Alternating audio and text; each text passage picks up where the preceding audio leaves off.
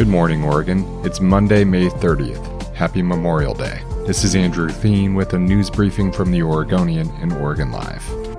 Portland's teachers union is pushing the school district to acknowledge it isn't doing enough to ensure K-8 classrooms have adequate ventilation. It also wants the district to fix the problem. The Portland Association of Teachers represents 4,000 teachers and educators in the state's largest school district.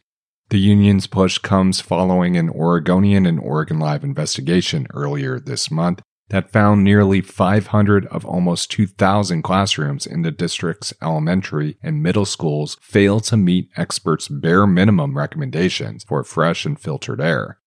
According to health experts, buildings should have no less than 3 air changes per hour, and 5 or 6 should be the goal. The more times a classroom's air is filtered per hour, the less likely it is that students and staff will catch airborne diseases such as COVID-19, colds, and the flu, or suffer ill effects from mold, air pollution, or the buildup of carbon dioxide. 2 of the 7 Portland Public School Board members said they want the district to explore whether it should set a minimum standard for the number of times fresh or filtered air should be brought into classrooms.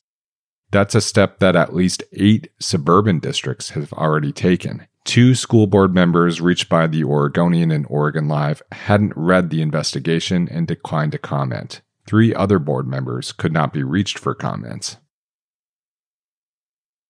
A 35-year-old man from West Linn was arraigned on bias crime charges in Multnomah County last week for allegedly placing a white supremacist and neo-Nazi sticker outside of a prominent and long-standing nonprofit in Northeast Portland. Jarl Rockhill was accused of committing a bias crime.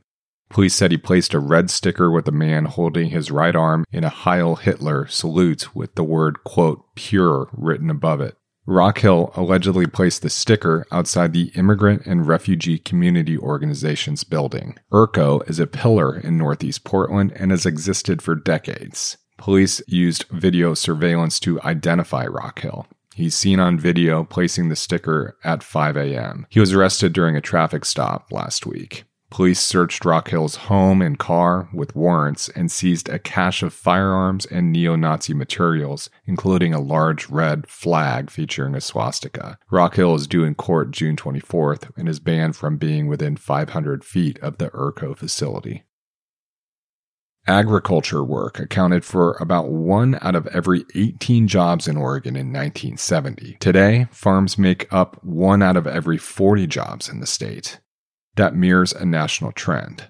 But despite that decline, farming remains critical to Oregon's economy, and other states saw dramatically steeper declines during that same period. That's according to an analysis from the Oregon State Economist's Office. Oregon has about 60,000 farm jobs, according to federal estimates, which is roughly in line with previous years. Farm earnings represent 0.8% of personal income in the state. That's twice the national level. Oregon ranks 15th nationally in terms of its reliance on farm labor. According to the state analysis, Oregon farms generate twice as much personal income overall than in the average state. Some counties generate farm income at several times the national level. Those are typically smaller communities where agriculture is critical to the local economy. Memorial Day may look different in 2022 than it has in the previous 2 years, with most larger cemeteries and memorial parks offering events to commemorate the holiday. National cemeteries, including Willamette National Cemetery in Portland, will be open for gravesite memorials, and so people can place flags or flowers for loved ones. The Oregon Department of Veterans Affairs will hold Oregon's annual statewide Memorial Day ceremony in person this year. The event includes remarks from veteran leaders, a color guard, a performance of the national anthem, and taps. It starts at 11 a.m. Monday at the Oregon World War II Memorial on the Oregon State Capitol grounds in Salem. For more information about Memorial Day events in your area, go to OregonLive.com/events. Thanks for listening. You can support our local journalism by subscribing to Oregon Live. Go to OregonLive.com/pod support.